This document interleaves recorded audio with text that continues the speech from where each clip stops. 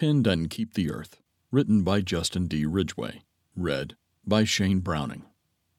My wife and I once had the opportunity to rescue a baby deer which had become separated from its mother and was on the verge of dying.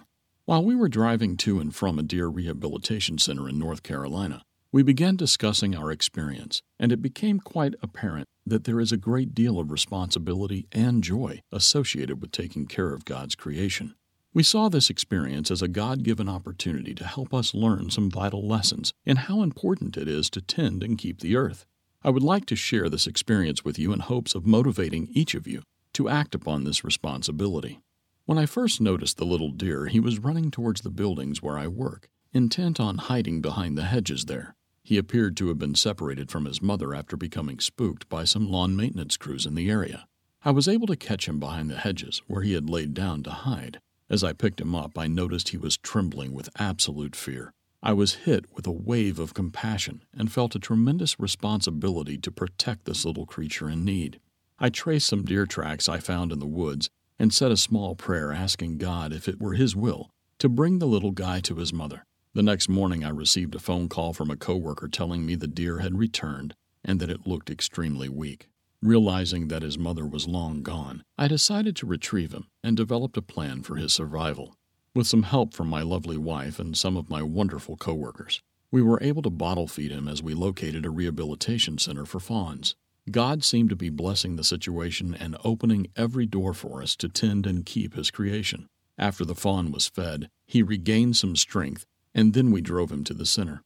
While my wife and I talked on the drive back, we agreed that it seemed as if God were testing our character in the situation, and I pray we pass that test. Do we take lightly our God-given responsibility as stewards of His creation? When God created mankind, He intended for man to feel accomplished through taking care of His creation. Then the Lord took the man and put him in the Garden of Eden to tend and keep it.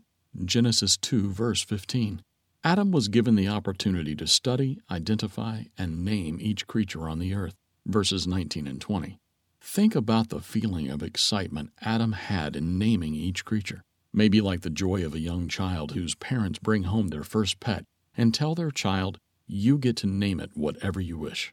This is the joy God intends for us to have when we tend and keep the earth. God created man and said, "Let them have dominion over the fish of the sea, over the birds of the air, over the cattle, over all the earth, and over every creeping thing that creeps on the earth." Genesis 1, verse 26. Unlike Satan, who rebelled, leading to destruction and chaos, man was to be responsible and protect the earth. When Adam and Eve also followed Satan's way of get instead of God's way of give, it sent a shock wave of agony throughout the creation, which continues to suffer the consequences. Our hope is in Christ's return, when the creation itself will be delivered from the bondage of corruption into the glorious liberty of the children of God. See Romans chapter 8, verse 21. My wife and I learned vital lessons from our deer experience, and we hope our story can illustrate more of the importance in following God's will to tend and keep the earth. For more information on the future of the earth when Christ returns and the prosperity He will bring to creation, order our exciting booklet, The World Ahead, What Will It Be Like? And watch our telecast, Beyond World War III.